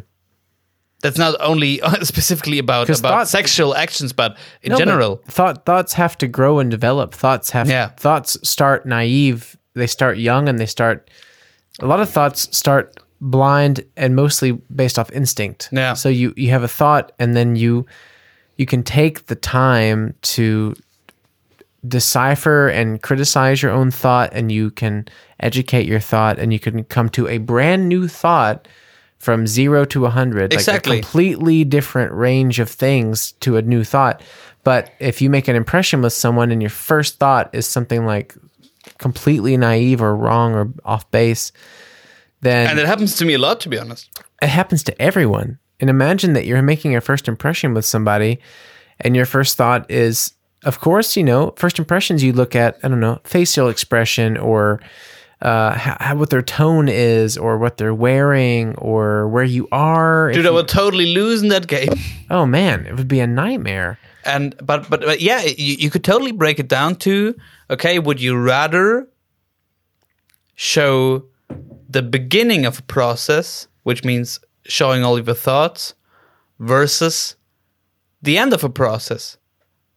Because actions are in mostly the end of in any case the process might be shorter or longer, whatever. Right. But actions are the end of a process of thinking or instincts. or whatever. But it's always the end of the process. Versus a thought mostly is the beginning of a process, like you mentioned. Yeah. And so I think it's easier to show the end of a process because things are already determined. Determined, you mean? Determined, yeah. Yeah, okay. Rather than showing something that leaves so much room for interpretation. Yeah, that's it. The action is often not as easy to misunderstand as a thought you have based off of very limited information. Yeah. So yeah, I think I would choose that. I think I would choose to live stream as well. Yeah. Man, I think that might be a really cool note to end on. I'm pretty tired. Although I could talk for hours, but I think I'm actually just getting really sleepy now. But I loved this episode, man. Same, buddy. So much fun to talk and like talk for real and get in depth on some cool thoughts. And I really hope you guys liked it too. And any last thoughts? No. Sounds good to me. I think I've shared all. To get back to that point, I think I shared all of my thoughts within the last 2 hours, 5 minutes, and 20 seconds. You know, and I think for us to be here with everybody, by the way, possibly, and I think possibly everybody. I think for us to be here completely naked, I think it was a pretty cool conversation to have. We didn't even talk about each other's bodies, and I think that's pretty progressive. You know. hey. Thank you guys so much for listening. And if you enjoyed this episode, please go to Spotify or Apple Podcasts or wherever you listen to our show.